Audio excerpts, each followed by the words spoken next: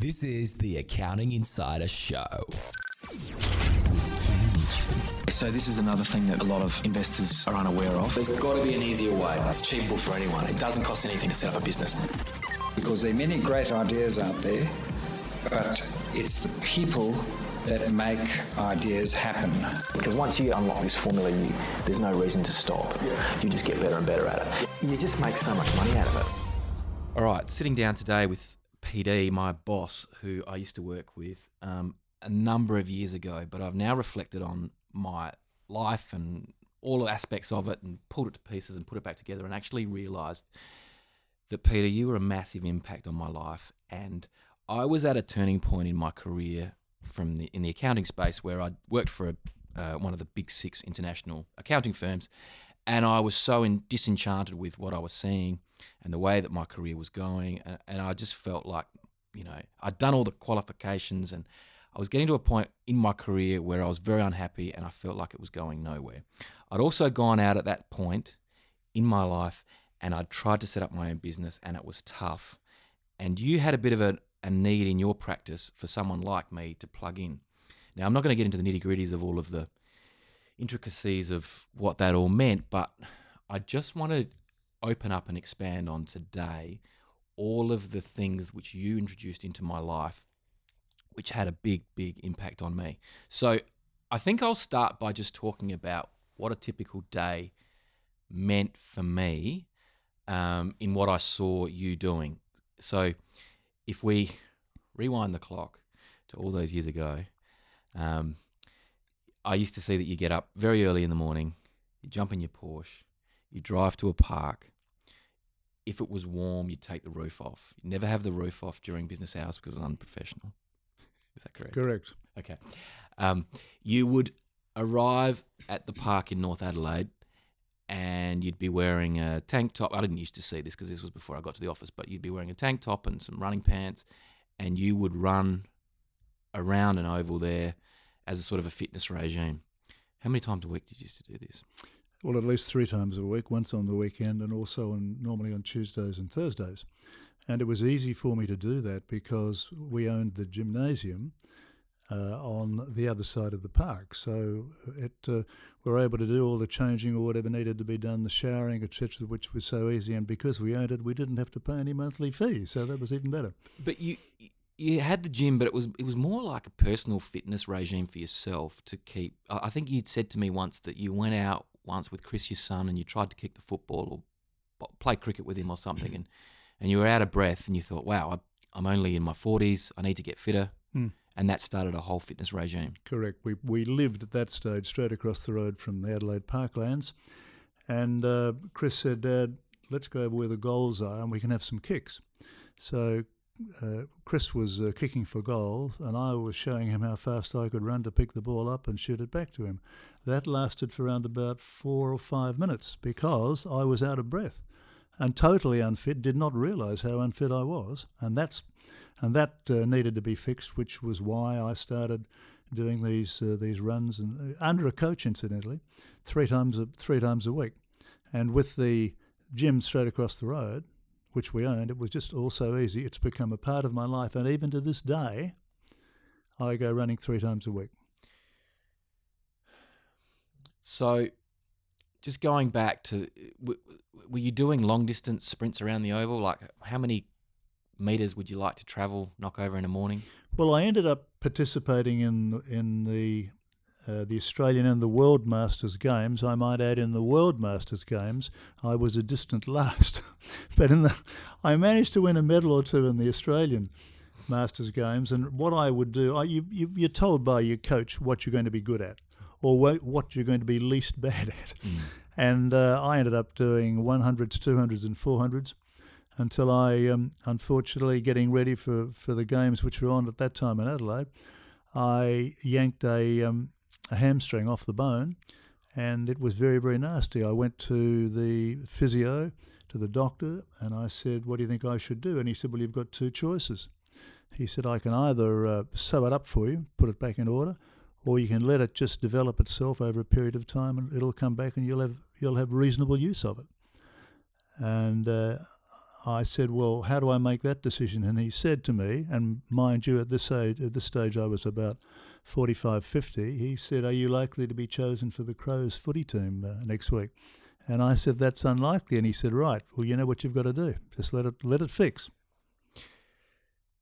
So there's so much I want to talk about. So, okay. But after that, you used to basically have a shower at the gym, come over to the office, get dressed in your suit, put the tie on, unlock all the doors, sweep the front veranda with a dustpan and broom. Yes. And then the first thing you would do is check your bank accounts on your laptop. Always, every morning. Mm. And I think you'd print out a sheet with all your bank accounts there and put it alongside of the laptop. And also the gymnasium, of course, or any other business that I might have been involved with. I would always reconcile the bank accounts every day to keep a check on what was going on. I still do this today. Okay, so there's so much I want to talk about, but let's just go back to when you were a child and you were growing up. Where did you live? I lived. I was born in Melbourne, and I was sent to Melbourne Grammar because my mother was sick and my father was at that stage the managing director of Penfolds Wines, and the head office was in Melbourne. So I was sent to Melbourne Grammar for a fortnight while my mother got better. And a funny thing about that is that it wasn't all. A few years later, I received a letter from Melbourne Grammar. At this stage, I'm in my 50s, 60s, saying that all of the boys that left left in 1949 were now convening for the 50-year reunion, and would I be there? I rang the lady to say that when I left Melbourne Grammar, I was 5 years old, and I didn't think I'd have a lot in common with everybody else. She nevertheless very politely invited me, and I said, "Look, the plane fare and everything else, I appreciate, but no, thank you." But anyway, back to Adelaide. Went to school in Adelaide, the same school that your children go to, and grew up. And my parents became very friendly with Sir Donald Bradman. Can I just interrupt for a moment? Yeah. Didn't your father pass away when you were only quite young? 13. 13. I'm in the early school muster at Saints, and the headmaster, amongst other things, said, "Would Peter Dunham please stand up?" And I stood up, and he said, "Would you mind going outside? There's somebody wanting to talk to you." I went outside. This is all quite, strange. And I was told that my father had just died at the age of 70. He died from throat cancer, and I would be taken home to be with my mother, and also sitting in the same room, not unexpectedly, was Sir Donald Bradman, because he and my father and my mother and his wife Jessie became very, very close friends. In fact, his son later became my best man when I got married. That's John Bradman. So, sorry, I need to interrupt this because there's a lot happening here. Was he at school the day that you were notified by the teachers? Was who at school? Sir Don. No, he was at home. He was at home waiting for you? Yes, at home waiting for me with my mother. Right, so you went home escorted by a teacher from school. Effectively, yes, I was escorted, certainly. And walked in. I mean, this would have been no surprise if it was throat cancer, because your dad would have deteriorated over a period of time. Yeah, I was a slow developer, and I mean that quite sensibly. I was a slow developer, and I'm almost ashamed to say that when I was told that my father had died, it didn't hit me necessarily. In fact, when my mother said, "Dad's just died," I said, "Oh, okay, well, can I go and play with Brenton Schubert up the road?" And she said, "Not today." Now, that, when I look back on that indicates to me that it was too much to handle. Right. And but ultimately, my life took an incredible streak, largely for one of the reasons, because I knew Sir Donald Bradman so well. So did he really step into a mentoring role Absolutely. at an early age? Mm. And what did that relationship develop into with you and him? Like, how often would you see him? What sort of influence did he have on your life? Well, we lived in the house at 10 Penfold Road, McGill, which was the official house of the manager of Penfolds Wines. And when my father died, we were told, well, look, you've got all the time you need, but you're going to have to leave and go somewhere else. Sir Donald found a house that backed onto his house at number 2 Holden Street, Kensington Park. And that house needed some attention. It needed all of the walls inside repainted. Sir Donald put on his painting gear, which he was very keen to wear, and he was the one who came in and scraped all the calcimine off, cleaned everything up, and then painted the inside of the house for us. His hobby was and his own house at 2 Holden Street, Kensington Park, of course, was beautifully painted all the time. That was his hobby, painting the house. And he painted ours. I'll just add one other thing. I stood for my intermediate, and I passed all the subjects in my intermediate, and the assumption was I'd go on to leaving, as it was called in those days, and then maybe leaving honours. My father, Sir Donald, said to my mother, no, Peter's leaving. And my mother said, why? And he said, because he's talented with figures and various other areas and law, which fronts onto being a chartered accountant. And to become a chartered accountant at this stage, all you needed to have passed was your intermediate. He knew the next year they were lifting that to leaving. And ultimately, I would have to pass whatever exams were necessary. My mother took me to school and told the headmaster this, and the headmaster said, well, I can't imagine, well, you forgive me for saying it this way, but I can't imagine why Peter wouldn't pass his leaving quite easily. And my mother said, well, Sir Donald's told me that he's leaving. And the headmaster actually said to me, I have a scholarship that I can award, and I'm happy to give half of that scholarship to Peter if he will come back for this next year, if that makes a difference. My mother went home to Sir Donald, and he had a profound effect on her thinking, and he said, no, he's leaving. So I left, and I put in 2 applications for jobs in the city. I think my school might have helped me in those days, which I don't think it helps as much these days, but the old school tie, if we're going to go back all those years ago, helped. And I came into this firm and found that 3 of the 4 partners there were old scholars of St. Peter's. That wouldn't happen these days, but it helped then, and that was part of the effect of Sir Donald's influence on me. Am I talking too much? No. I'm just not sure exactly what part I want to pursue in this at this point. But when he was playing cricket, was there ever a time where he organised tickets or he made special mention of you at one of the games, or did you ever get invited to the club rooms with him or anything like that? No, because I think I'm right in saying that his last game that he ever played was in 1948.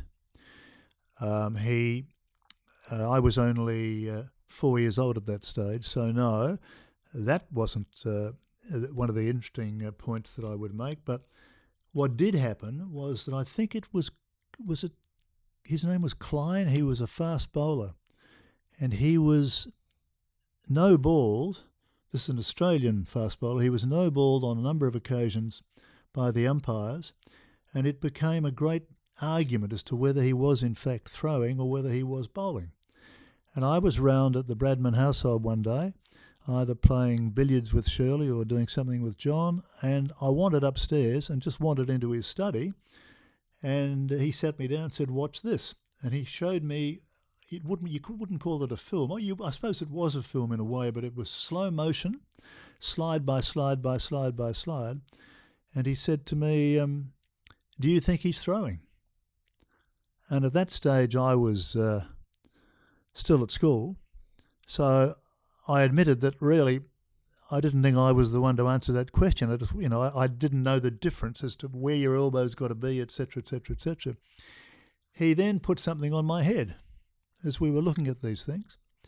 He put something on my head, and when I looked in the mirror, it was an Australian cricket cap. And it only said on the front, Advance Australia. It didn't give a date. Later it was found that was in fact his first ever cap that was awarded to him in his first test match in Brisbane. And in that particular year, they didn't put the date on the cap. They only put Advance Australia on there. And that was one of the ways that they determined that this was definitely a genuine Bradman cap. So I said, that looks pretty good. And he said, it looks very good, it's yours. Back at that time, no one realised how valuable something like that was. No, I used to go out and when there was a fun game of cricket on, I'd wear it. I became famous for it. It ended up hanging in the shed. Well, I remember Chris and Jamie, your boys, telling me that whenever they had a backyard game, they'd grab the hat and wear it backwards or whatever. Yeah. And where's the hat? It's in the shed. That's right.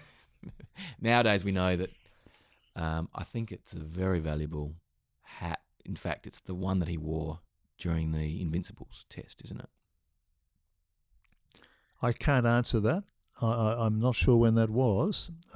What I can tell you is that I was asked another long story, which I won't tell you, but just I will go quickly through it. Having gone to a place called Casimir for lunch on a number of occasions, I ended up meeting the then head of the Bradman Museum in Adelaide. And I asked him how it was going. He said, very well, there was only one problem, that they didn't have a Bradman cap. And I said, oh, I've got one of those. And he didn't believe me. And finally, I said, I can prove it to you. It's time. I'll bring it in for you tomorrow. So we met again the next day at Casimir. And I showed him this hat. And he looked a bit scant, not totally believing about it. But he went away and he came back. He rang me. He said, lunch again? I said, well, let's do lunch again. Third day. And he walked in.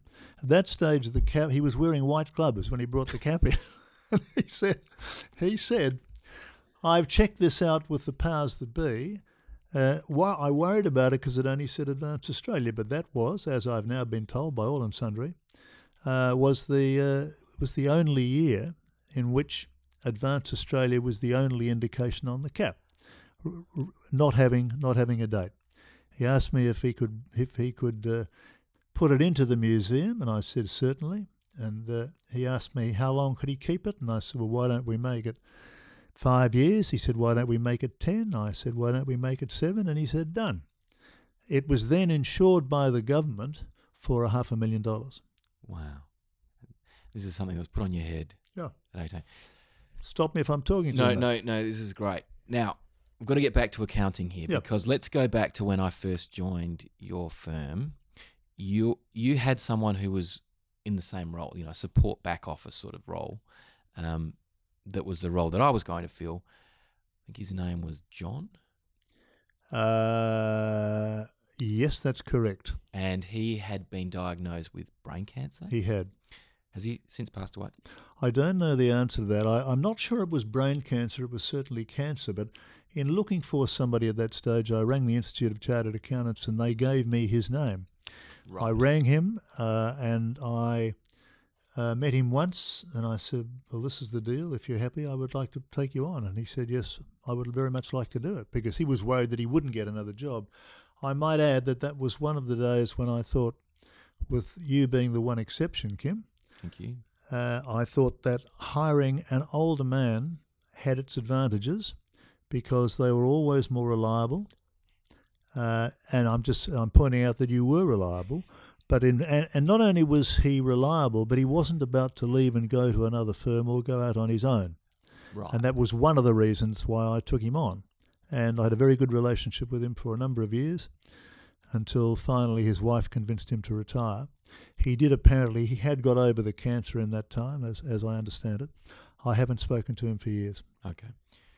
Well, I had big shoes to fill because he had ongoing relationships with your clients that I needed to step into the shoes of and carry on and continue and do a good job. Now, when I came to work for you, I'd always wanted to work in the accounting profession. I'd just left Coopers and Lybrand, and I felt at that point that I was actually quite good at my job. However, there's a hierarchy in those big organisations, and when I went and had my annual review with my manager, he had said to me, be patient. You're on $23,000 a year. We're giving you $1,000 pay rise. And these things all take time. You're doing a great job. He did compare me to one of the girls that was in my sort of group. and she was billing more chargeable hours than me. So he was saying, well, you're not quite as good as her. But I thought that I was, in other ways, much better than her. But for one reason or another, I felt like that I was going nowhere, that I was going a bit stale in the position that I was in, and so I wanted to go out into commerce. I did that. I realised that I was never going to be my own boss in commerce, and I worked for a retirement village, writing checks, using MyOb. It was a great role, but I didn't find it very challenging. But I wanted to get back into the profession, and I'd decided to set up my own practice. I needed some part-time work. I came and saw you. I sat down with you. It was a referral from a mutual friend who was sort of like your IT person at that time. And this meeting was conducted in your office. And I remember going into your office. You were a sole practitioner. I didn't see the Porsche out the back at that stage. I didn't know who you were, but you were well dressed. You were in a suit. You were in a office which looked like you owned. We sat down around a coffee table in sort of two armchairs, and we talked about rates and what I could do. And then you mentioned your software, and I happened to have only used that in my old firm 2 or 3 years ago, but nothing had really changed. So it was a natural fit. I think originally, because of John leaving, there was a bit of a hole in the workflow, and I think that that position had been vacant for 6 months. So I stepped into that position. And then all of a sudden, I got to know you more, and I found that you lived this sort of like, it was almost like a James Bond sort of lifestyle. Whoa. Well, when I say that, and have you seen the Aston Martin I've got parked out the back? Well, I didn't know too many other accountants that had a property portfolio and drove a Porsche. And once you'd been for your run, you came in, checked the bank balances, rang back the clients. And your style and technique was very different to what I'd seen before. You had great relationship with your clients. You're obviously doing well, and you knew what you were doing. And it was a major learning opportunity for me, being mentored by you. You probably didn't realise you were doing it at the time, but I tried to copy everything that you were doing to the point where I tried to act like you. And I'd eat my lunch. You'd be out at lunch with clients, whining and dining. We'll come back to that in a moment. But I'd be eating my Fritz sandwiches in your carport, drooling over your Porsche, which was parked there. And I know, looking back, it's funny how life moves in certain ways. But I've been out and I've bought exactly the same car. I still own it. Yeah. And it was just a different shade colour to yours. Absolutely. But every Christmas party that we'd go to every year, you would let me drive the Porsche. And it was one of the greatest days of my life. Right? We would always go and visit the clients on, I think it was Christmas Eve. And we'd be driving the Porsche, and we'd always take the back streets, and I'd be going as fast as I possibly could in this machine, and you'd be sitting in the passenger seat, I think, braced in this, holding on to all of the handrails that you could get your hands on, so that because I was obviously driving faster than I probably should have been. Anyway, let's talk about this lunch. Now, lunch was a big part of being an accountant back then. From my recollection, you went to Casimir every day for lunch. Most days for lunch, unless the client that I was going to go with wanted particularly to go somewhere else. But let me just give a little bit of justification for why I went out for lunch all the time. Yes. The justification was that yes, I did get up early in the morning, and yes, I did go running, and then I had a shower, and then I went to the office. And the thing that I always forgot to do was to have breakfast. So I've never had breakfast. In fact, to this day, I don't have breakfast. To this day, I still don't have breakfast. Now, I'm told by all of the experts it's a bad thing to do, and yet I found that I heard an expert the other day saying that if you really want to lose weight or keep your weight down, then eat something for dinner at night, have nothing else the next day until lunchtime, and that does certain things within your body, which burns up all the fat. And all I can say is this is a professor from Brisbane. It's worked for me. To this day, I never have breakfast. I can't recommend it because so many people think I'm wrong, but all I can say is it's worked for me. But that's my justification for going out to lunch. I was hungry. But a Fritz sandwich would not have been enough. But there's more to it than that, because you saw it as a networking opportunity for your blue chip clients, that you would nearly always have lunch with one of them, and you would do business as you were having lunch. Absolutely. Yeah. And you'd always start with, correct me if I'm wrong, French champagne. Not always start with French champagne. There were the days. There were the days when I did. I might also add that another reason for having lunch with a client is that I'd quite often have another client would come along, and therefore there would be a networking setup operating between those two people. Right. So the justification, but yes, I'm a lover of French champagne.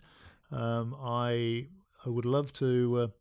I would love to drink it more than I do, but always on special occasions. I always come up with a Bollinger, which of course James Bond always drinks, or a Veuve Clicquot, or a Moet, or whatever it might be. So yes, I love it. So, and I remember that at your Christmas party, which you used to have at your house, I'd always say, is there any French champagne around? And you would always have the staff from the gym there as well. And so cleverly you would weave your way through the people and make your way to me with a bottle of French champagne. Then you'd always put it back. I'd watch in a special location in the fridge so that no one else would notice. But amongst ourselves, we would enjoy it. Yeah. And it was a lot of fun. But so entree would always be carpaccio. Yeah, carpaccio. Love carpaccio. That is in fact raw meat with a beautiful dressing over the top of it. And they made this fantastic carpaccio, which was lovely. It wasn't too filling, but it was fabulous as an entree. Well, I fell in love with it because we would have, the plate would come out, there would be it would be like 2 mils, 3 mils thick, this beautiful fillet of steak that would be on a plate. And then there'd be a couple of pieces of toast, I think. No, it would have been herb bread. Herb bread and lemon. Yes. And we'd grab the lemon Yes. and we'd sprinkle it all over the carpaccio. Absolutely. And then we'd carve it up Yep. and take as large a possible portion of it because it'd be so tender, it'd melt in your mouth. Yeah. I don't think for the first couple of months that I would, well, going back to whenever I got invited to the lunches, which would usually be because a client would be dragging me along Good. and inviting me, Yeah. and you'd always pick up the tab, which I always appreciated. But then I'd see what would happen, and I'd have so much fun there.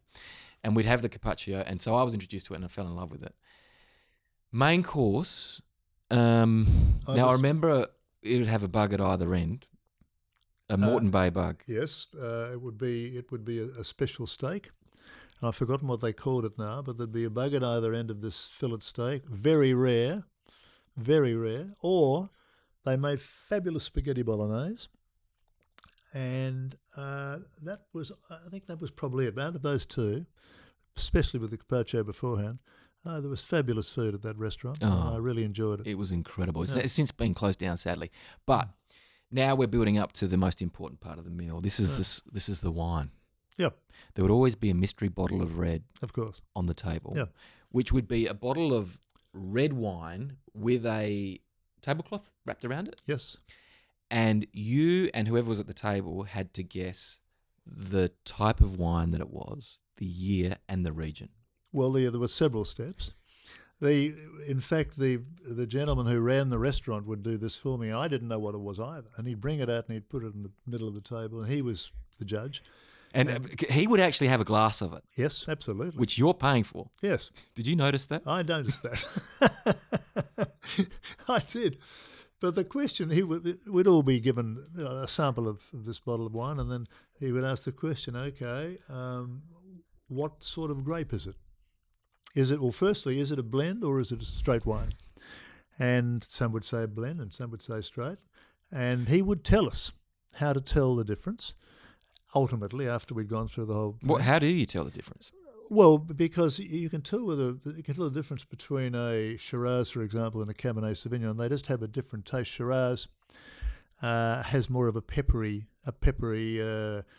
The Cabernet Sauvignon doesn't. The Cabernet Sauvignon leaves a certain tang on the top of your throat, or top of your mouth.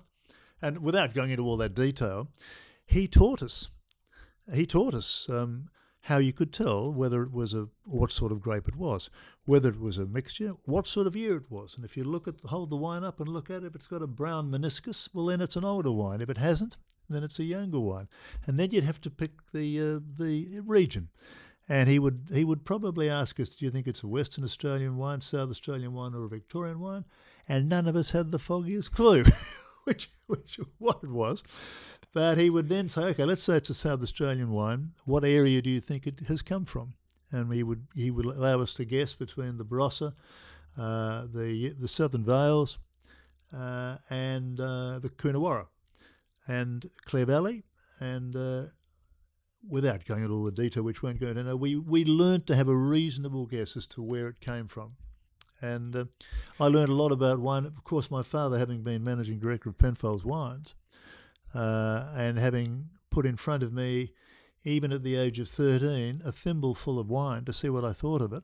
And to this day, I thank him for that, because while a lot of my mates started getting drunk on beer as soon as they could when they left school, I didn't find that necessary, because I'd been allowed to taste wine, etc., and taste beer as well, very, very, in very, very, very moderate, amounts. But I thought that led me to be able to enjoy it rather than get drunk on it, if I can put it that way. Anyway, that's the story of lunch with the client, and the clients loved it. They loved it, and so apparently did you. Well, this is the thing. When you go to university, I think the lecturers in the last sort of year sort of say, well, those that go on to be accountants will be wearing the pinstripe suits and have the long lunches. Now, well, that all died. Is that true? Yes, they did that. No. Well, I didn't see too many pinstripe suits, but Yeah. because they were sort of out of fashion. But I noticed that you wore a suit every day. Why is that? Oh, because I believe that I had to uphold a certain standard. And things may be different these days. A lot of accountants these days are having casual days, or they're having tireless days.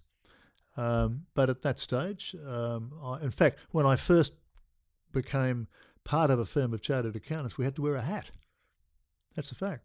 When I first joined my first office, I was 15 and a half. And they said, right, you've got to buy a hat. I had to put a hat on. Whenever I left to go to a client's office, everybody had to wear a hat. Like a top hat. Oh, just a normal hat, like you'd see at the many years ago. You would see at the cricket. Yeah, that's right. I know that's the hat you're talking about. Yeah, I had to wear a hat, and a just a suit jacket, or is it a suit. and a suit? If you wear a suit, white shirt, reasonable tie, and a hat. And so when you think that I had to wear a hat, it was quite a come down only having to wear a suit without the hat, which of course eventually happened. And you'd find nobody in Adelaide at the moment, no chartered accountant, be walking around wearing a hat. It's a thing of the past. It doesn't happen anymore. Well, I try to wear a tie every day and a suit. And I think that being in small business, I think as a sole practitioner, which you always were and I am, I think that people do judge you when they meet you within the first 30 seconds on who you are and what you stand for. And the tie reflects, your commitment to the culture, your commitment to style, all of that sort of stuff. Yeah. I might add, I don't know why this has suddenly come into my mind, but Stuart Coburn was a leading business journalist at The Advertiser at this particular time, and at the same time that I went into my office into the office for the first week, there was an article in the paper, and to this day I can remember it, written by Stuart Coburn, and it said, amongst all the high priests of today's affluent society, none is more powerful nor more persuasively influential than the chartered accountant. And I cut that out. And it was a fact that chartered accountants have always been held in very high esteem, particularly in those days. Do you like the quote? I love the quote. Still very true today. I love it when you go to I go to financial planning conferences and they always say, you'll need to get your clients to check these figures with their accountant. It's like, I always view it as we're always the most trusted advisor for our clients. Oh. Yeah.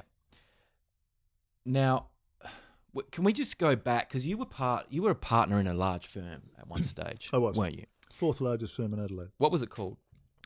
Well, in those days it was called Neil Buick & Co., but what then happened was that you had to get bigger, or you had to have affiliations in other states and preferably overseas if you were going to hold the sorts of audits that we had in those days, the Savings Bank of South Australia, the Bank of Adelaide, the National Bank, Chrysler, and there's a few of the very large audits that we had.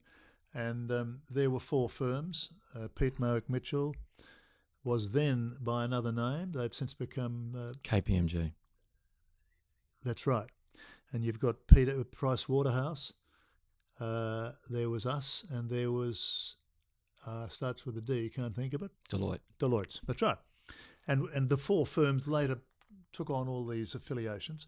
One of our problems was that we had the senior partners were very old and didn't do it as well as the others did, and we slowly lost the big clients because we were slowly going downhill because the older partners were not as progressive as they should have been. And I became, after the older partners retired, I became a partner, but still found that being a partner in a large partnership is not all it's cracked up to be. Or that was my view. Just to expand on that, please, was that because there was too longer hours, or you're underpaid, or was too much risk? Why would you say that? Well, certainly in those days, the partners earning the most money were the older ones, and the partners earning the least money were the younger ones, as I was. And while you were told that don't worry, when we retire, you'll be in our position, that was all very well, but how long was it going to be before they retired? The other thing that happened was there are arguments in partnerships, and it can be over remuneration, it can be over a number of things, and it can be over the number of chargeable hours that you are producing. But for one reason or another, it is extraordinary how many of the partnerships, let alone the larger partnerships, end up splitting up, sometimes in 2 or in 3, sometimes just partners dropping off and going somewhere else because they weren't happy with the arrangements. It can be due to all sorts of things. And I always felt that I wanted to run my own show, and I left the partnership with some clients, not a huge number, but I was able to attract some more. And I certainly wouldn't do it any other way than the way that I've done it. The other thing I would mention to you is I always felt, and I think this paid off for me, that whatever you're doing, whether you're in a gymnasium or whether you are a chartered accountant or whether you are buying shops or whatever it is, I always believed that it was better to try and buy the premises that you were in rather than rent the premises you're in. Because when you pay the rent, it's $1 you will never see again. When you pay the mortgage and eventually pay it off, all the money comes back to you. So I see this now with most accountants in Adelaide. They all rent. Now, their offices look swanky. It's amazing. You move in there. You don't have to have any money. Landlord often does an amazing fit out for you, overlooking Adelaide Oval in some skyscraper. But I don't really get that because that's not the way you saw it or the way that I see it. I think that when I retire, a large component of my superannuation or retirement policy is going to be the profits that I make on the building that I'm actually currently occupying. That's right, I agree with that entirely. So when you left KPMG, as it's known today, did you move out straight away and buy a property, or did it take some time? I moved out straight away, and I did for a very short period of time rent some offices from a friend of mine, or from a friend who was part of a partnership on Greenhill Road, but only long enough so that I could find the right property that I wanted, which I did at 14 Melbourne Street, North Adelaide, which used to be the office of the which consul was it? Austrian. The Austrian consul, that's right. And I thought it was the perfect size for what I wanted, and I bought it, and I can assure you it was one of the best decisions I ever made in my life. As I would say, that would apply to anything else that I got involved in. The gymnasium. What we bought the gymnasium. Why did you like Melbourne Street as a location? Because there's not a lot of other accountants on Melbourne Street. It's more of a retail precinct. Well, there were a number of when I first went into that building. There were a number of other chartered accountants or accountants or whatever you like in that street. When you say it's retail, I'm not sure that's exactly right. It used to be retail, but then... there's a lot of restaurants and... There are, and it's amazing how many of those go broke. Mm. If there was one thing I will never ever again do in my life, it is to own a restaurant. Yeah. So this is leading to other thoughts in my mind. So when you bought Melbourne Street, you loved the precinct. It was sort of down the other end of where all the sort of action was. So I think it was sort of like ahead of its time. Plenty of room for parking. And plenty of room for parking out the back, which we all loved. Yep. And we'd use when we'd go and watch And cricket. parking out the front. And there was parking out the for front. the clients. And there was that pot plant out the front that you always used to water, which was owned by the council. That's right. Did you ever put a new plant in there, or they always put the plants? Well, my wife at that stage advised me. She said, "How often do you water that plant?" And I've said, "I can't remember the last time I watered it." And she said, "That probably accounts for the fact that it is now dead." And so she Anne would come out with some potting mix and various other things and buy something beautiful and put it in, and it was sensational. She even came around to water it 3 times a week. As a matter And the of fact. council never said anything. No, they didn't say a word. Well, they wouldn't. Why would they? I was beautifying the. Well, let's just describe this. This was a massive pot. It was like about a metre. 2 massive pots. 2 massive pots, was it? And they were about a metre by a metre by a metre. That's right. Yep. Right out the front of your office. Absolutely. Okay. But over time, you and this love for property, you started buying up other retail spaces on Melbourne Street, didn't you? I did. I did. The main reason for that was that the gymnasium that we had was expanding madly, and Anne kept saying to me, "I need more. No, I just can't put them anywhere. Where am I going to put them?"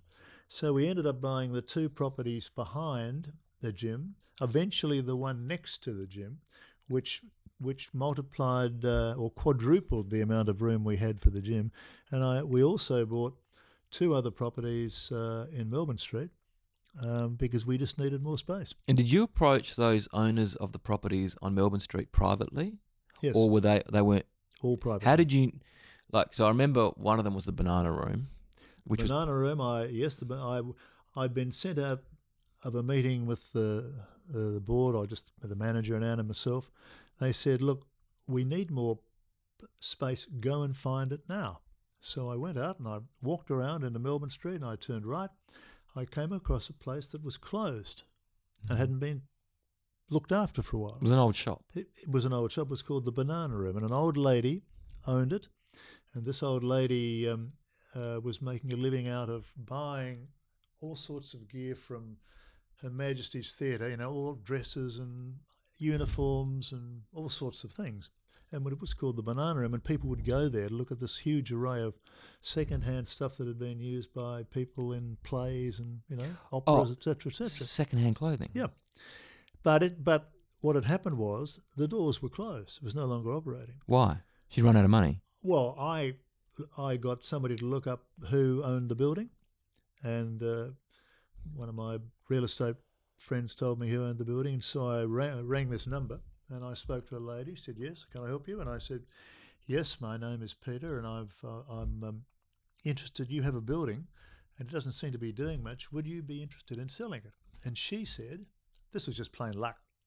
She said, "You're not going to believe what I was doing when the phone rang."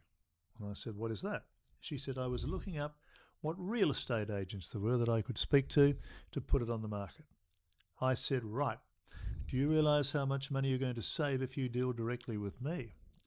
And she said, "Yes, I can understand that." And she said, "What do you think it's worth?" And I said, "I think it's worth $210,000.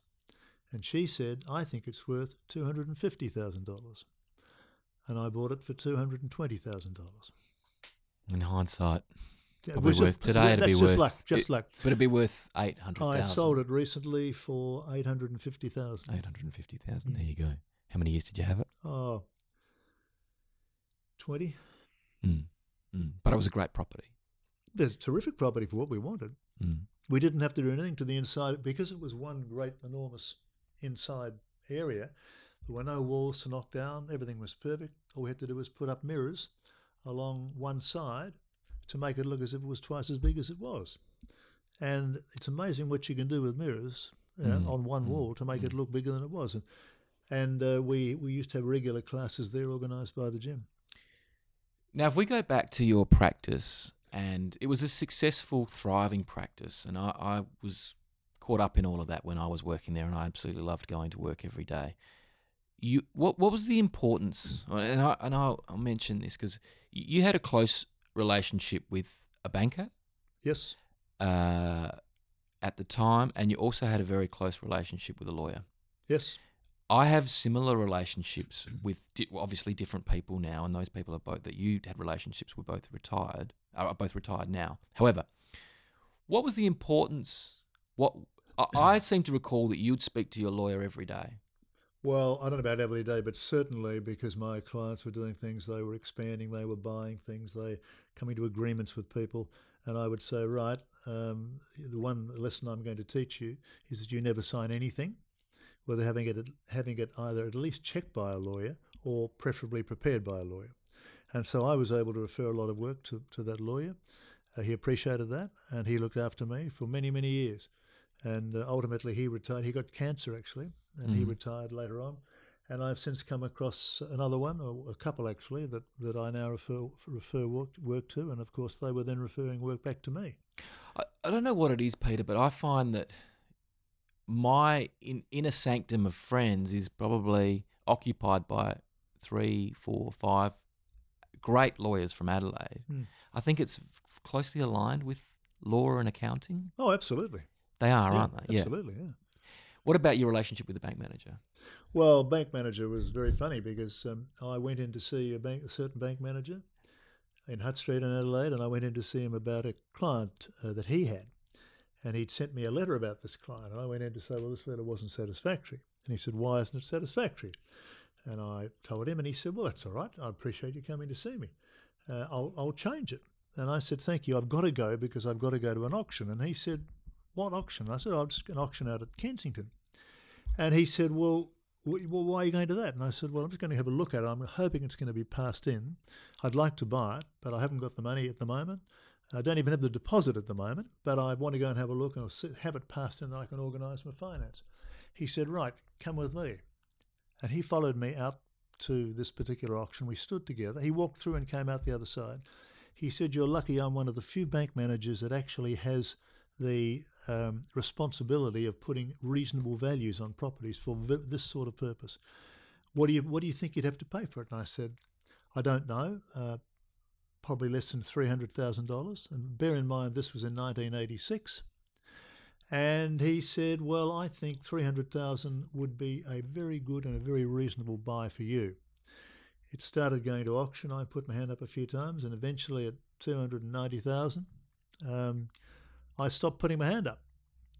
And he turned to me, picked up my hand and put it up for me. True story. He did. True story. And finally, at $300,000, we got it. One of the best buys I've ever had in my life. I then said, I don't even have a deposit to give to you at the moment. I was a bit short of money. The practice was, And he said, I can fix that. Come with me. And went back to his office with the consent of the person running the auction. We said we'll be back in half an hour. Went to his office, filled out a couple of forms. He gave me bear in mind I didn't bank with this bank, and he gave me a check. Back I went, gave them the check. Ultimately, bought the property. Now that property we bought in 1986. For 200, it was actually 290, not 300,000. Well, it was 299,000, right. And only sold it relatively recently after the bank had valued it at 2.3 million. And again, we don't have the property booms that Sydney and Melbourne have, but we have a slow increase, and over a period of time, you'd have to be, if you buy property somewhere near the inside of the capital. Don't go way out in the mulga, but inside and at a sensible price, you can't go wrong. Wow. And I'm not a real estate agent. Now that property was a really special property. It was a beautiful. I remember well, we'll lead on to that, but I remember that it had a tennis court out the back, and you had tennis at your place every Tuesday or Wednesday night. Every Tuesday night for 35 years. And you had a handful of about 5 really good mates that would come around and play tennis with you. Yes. every Tuesday night, and then you'd have a phone call, or it'd be text nowadays, but are you available? Yes. Everyone would work out whether they had enough numbers, who was playing, and away you'd go. That's right. And then Again, this is a networking thing, isn't it? Absolutely. These are But clients. we would then go down to Norwood Parade and we'd pick a place where we would have dinner every time After the game. after the game. Well, this would be quite late. Well, we'd start at 5 and we would go into the billiard room, which is a thing that I knocked down a few walls in a cottage that was outside that was on the property and used to be used by the maids in centuries ago. And I knocked all the walls down and we made it a billiard room, and which we have drinks there, and then we'd go down to Norwood Parade. This all went very well until we had a bit of a problem on the 15th of January, or was it February, can't remember, in 1995, where Anne said to me, "Peter, there's some smoke outside. I think somebody's got a problem." So I walked outside and went to look at all the other properties around the place. No problem there. And I looked up at my own roof and there was smoke coming out of the eaves. The house burnt down. And I might say to you that this was fairly dramatic, naturally enough. We were all the fire was in the ceiling.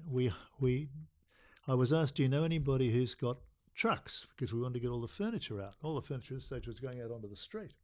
All the neighbours were coming in, taking things. I thought, we'll never see some of these again. And the bloke that I most doubted, the bloke with tattoos and whatever, he was the first one to walk in the next morning with all of the stuff. It just taught me a lesson. Don't judge people by the way they look. And Sorry, how did the fire start? fire started because there was a guy in the roof doing some repairs. He was cutting some lead. He sliced the end of his finger off. I believe that the assessor believed that he had a blowtorch that he was using to cut this lead. As his top of his finger went off and he's screaming and yelling, and they believe that either that or a cigarette or whatever ignited all of the insulation. In those days, when this property was built in 1864, the insulation was seaweed. Well, of course, the seaweed took to the fire like a rocket, and eventually the whole upside, the top of the house, underneath the eaves, underneath the roof, on top of the ceilings, was on fire. Eventually, all the ceilings fell in, and I remember going up with the assessor sometime later with about 9 rooms. Didn't affect the very back rooms, but 9 rooms, and it had been raining. And he said, "Congratulations, you're now the only property in Adelaide with 9 swimming pools." One other very quick thing to add on this: Adelaide's leading electrical firm, the owner of it, who employed 1,000 people in his Adelaide office, I rang him to say, "Can you bring some trucks? We've got all this furniture." He brought all the trucks out and he took one look at it and he said, "Peter, this is the best day of your life." I said, "Why?" He said, "You know how your property was, all their wiring had pretty well had it. The roof had used up 110 out of its 120 years. We got a completely new slate roof all the way across, and all the wiring and everything else was redone right throughout the house. Would have cost a fortune, all paid for by the insurance company." Unbelievable. It was a lucky day in my life. I can't believe that. I do remember that story. Wow. Now, Stop me if I'm talking too much. no, your boys. Yep. Now, as you mentored me, you mentored them. They've moved on to very important roles in their occupation. Jamie is he's in the United States looking after investment banking, all of that sort of stuff. Chris is living in Singapore or Hong Kong. Singapore now. Singapore. It used to be Hong Kong. And he's a stockbroker over there. Well, it's a merchant bank that he works for, and his job is to handle for very large clients the share portfolios that they've got. So, as they were little boys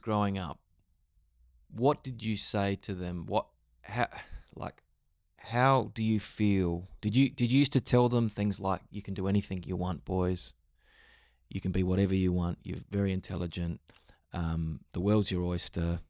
What sort of things can you remember that you sowed into their lives that had a massive impact on them? Well, I know what they told me, and in later years had a massive impact. They both left school. They both did business degrees. They both got business degrees. And then they both wanted to do something in relation to shares, and I had a contact here. That contact spoke to both of them, sent one of them to Sydney. That's the older boy, Jamie. He spent a little while in Sydney. The younger one went into the Adelaide office of another firm. Not very long after that, I thought I'd take them to America. And so because I'd amassed a lot of frequent flyer points, you'll be interested to learn, largely through lunches that I was having, paying for them with credit cards and amassing all these frequent flyer points, I managed to have enough points to take them from Australia to the United States and all around the United States, Washington, New York, San Francisco, right down to the bottom, everywhere, including Wall Street. And they have later told me that organised for them what they wanted to do with their lives. In particular, Jamie, who was fascinated by Wall Street, and he made the decision then that he loved Wall Street, he loved America, he loved the place that we stayed in New York, which was in Times Square. Times Square never goes to sleep. Well, he was fascinated by all of this. Anyway, he made the decision that he wanted to be in share broking and wanted to live in America, and has since done so, and has since told me that was one of the moments in his life that changed or created or reaffirmed what he wanted to do. When you were in Wall Street, walking around, what sort of stories were you telling them, and why was it so important for them? Where did you take them there? What did you do? You were allowed to go in there and watch the floor as it's, or you were then. I don't know what the situation is now. I'm sure they'd have a lot more security these days. They had none in those days. And you were able to walk into the area where you can view what's going on, and you can hear all the carrying on and all the yelling and screaming. That anybody who knows anything about Wall Street or that sort of operation would be well aware of the noise that goes on. He was just absolutely captivated by the noise and carry on. So we were up in a viewing platform, looking on the trading floor, and watching all of these guys go about their day-to-day operation. And you were walking around outside looking at other interesting parts of Wall Street, or was it just mainly the dealing floor? Well, that was the specialty. Wall Street is the specialty. It's so well known. Wall Street is, famous throughout the world. But that changed his life, and as I say, he's now bought himself a property in one of the main streets. It sounds terribly impressive. I can't even think of the street now. What are the Fifth Avenue? Oh, wow. He's bought a home, or he's bought a property. An apartment. An apartment. Yeah. He has 2 children, very happily married, and Christopher has done exactly the same sort of thing. He was lucky. He went to London, and he progressed very quickly for whatever reason. Seemed to have the gift of the gab, I think, Christopher. And he was on the African desk for a while, and then he was on this desk for a while, and then he was sent to Singapore. And he rang me in the middle of the night to say, "Dad, I've been offered the job of actually managing this firm." He was in his mid to late 20s, managing this firm in Singapore. And they've offered me the equivalent of $1.2 million in those days, $1.2 million, and everything found for me to do it. And I said, "Well, why are you ringing me? Say yes." And he said, "I think I might be able to get a bit more out of them." He rang me back to say $1.3 million was the figure. He went to Singapore, made a huge success of it. Then they sent him to Hong Kong. Then he decided he wanted to change, so he became the manager of another firm in Hong Kong. Just trying to think where it came from, never mind. But he successfully did that. And then he moved on again, another offer, and he moved on back to Singapore and lives in Singapore very happily with his wife and 2 children. I remember him telling me one story. That when he was trying to get promotions, he strategically placed himself in positions where the decision makers were going to be. For example, he didn't smoke, but if he knew the partner of his stockbroking firm was going up onto the roof to have a cigarette, he would go out, buy a packet of cigarettes and go up there and smoke with him. Now, no one has ever explained that to me about that sort of mindset, but sometimes that's what it takes. Yeah. Did I mention that he was lucky in Sydney, that he went to see his brother? No.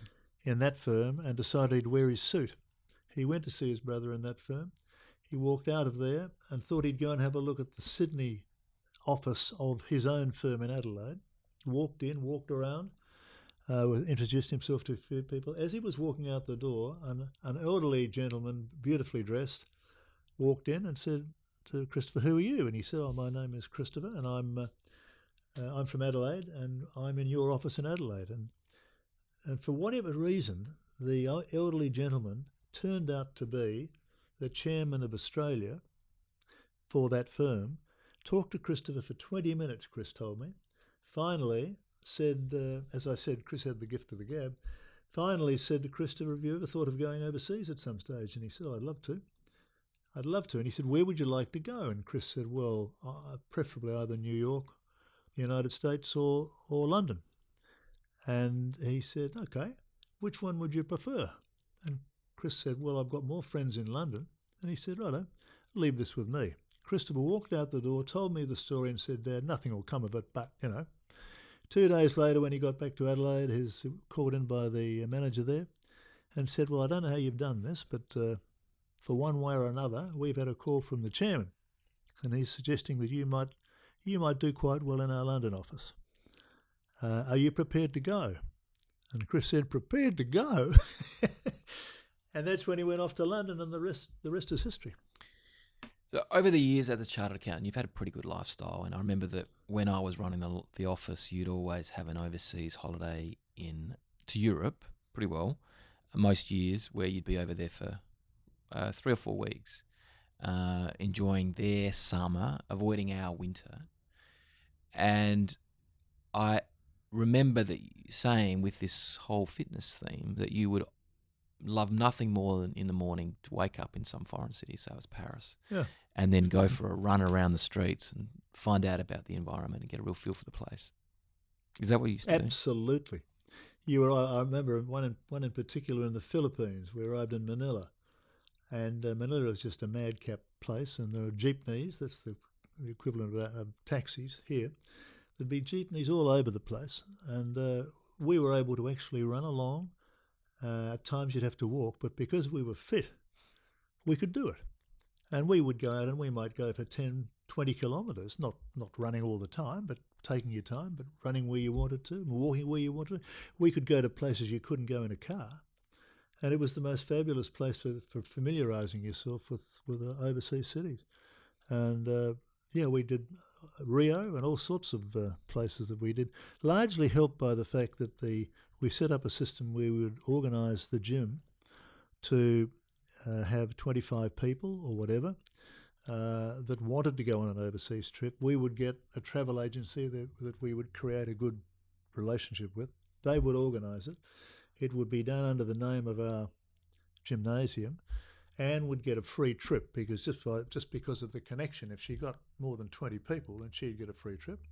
That's one of the reasons that we could quite genuinely go overseas, and to some extent, because of the connection, get tax deductions for a portion of it, and we did that regularly. The other reason was actually to go running at World Championships overseas, which again took us everywhere, all over the world. Fantastic. So, you like small business. Pretty much, your business would stop unless I was there. When you go overseas, now a lot of people would say that you're too busy or it costs too much money. Would you always just make room for holidays because you enjoyed travelling so much, or you felt that you came back reinvigorated, or what was it that really appealed to you about the overseas holiday every year? Well, you begin to love travelling. And when there weren't very many trips that I didn't use frequent flyer points to pay my side of it. And I've been to places all over the world that fabulous places all over the world that I've got fabulous memories of, yes, I loved it. Secondly, I played a part in helping with the people, the 25 people from the gym, to make sure they were okay. I played a part in running it for them, and so I just loved it. It was just fantastic. Good experience. Keeps you even keeps you fit while you're away, and the stories you can tell from places we've been. But have you got a favourite? Looking back, is there any inspirational book or person or quote or anything that you found over the years that you keep coming back to, or that you reflect on and think played a major part in your life? I think probably one of them was the one I've already told you about, which was the Stuart Coburn quote. Amongst all the high priests of today's influential society, etc.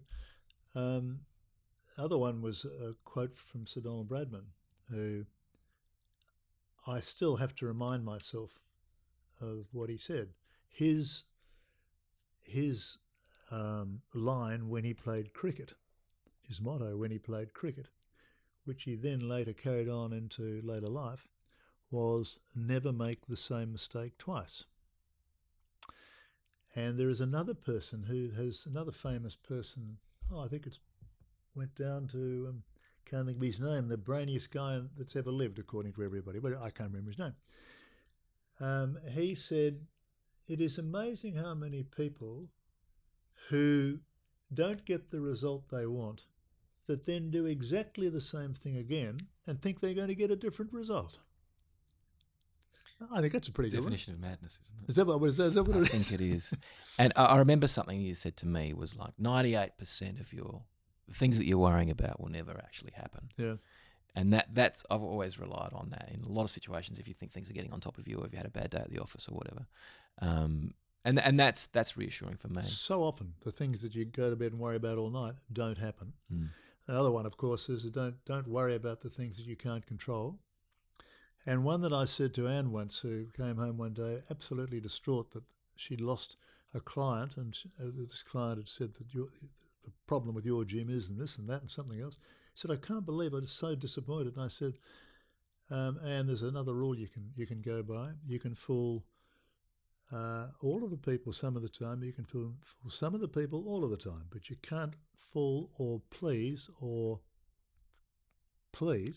of the people all of the time. It's true.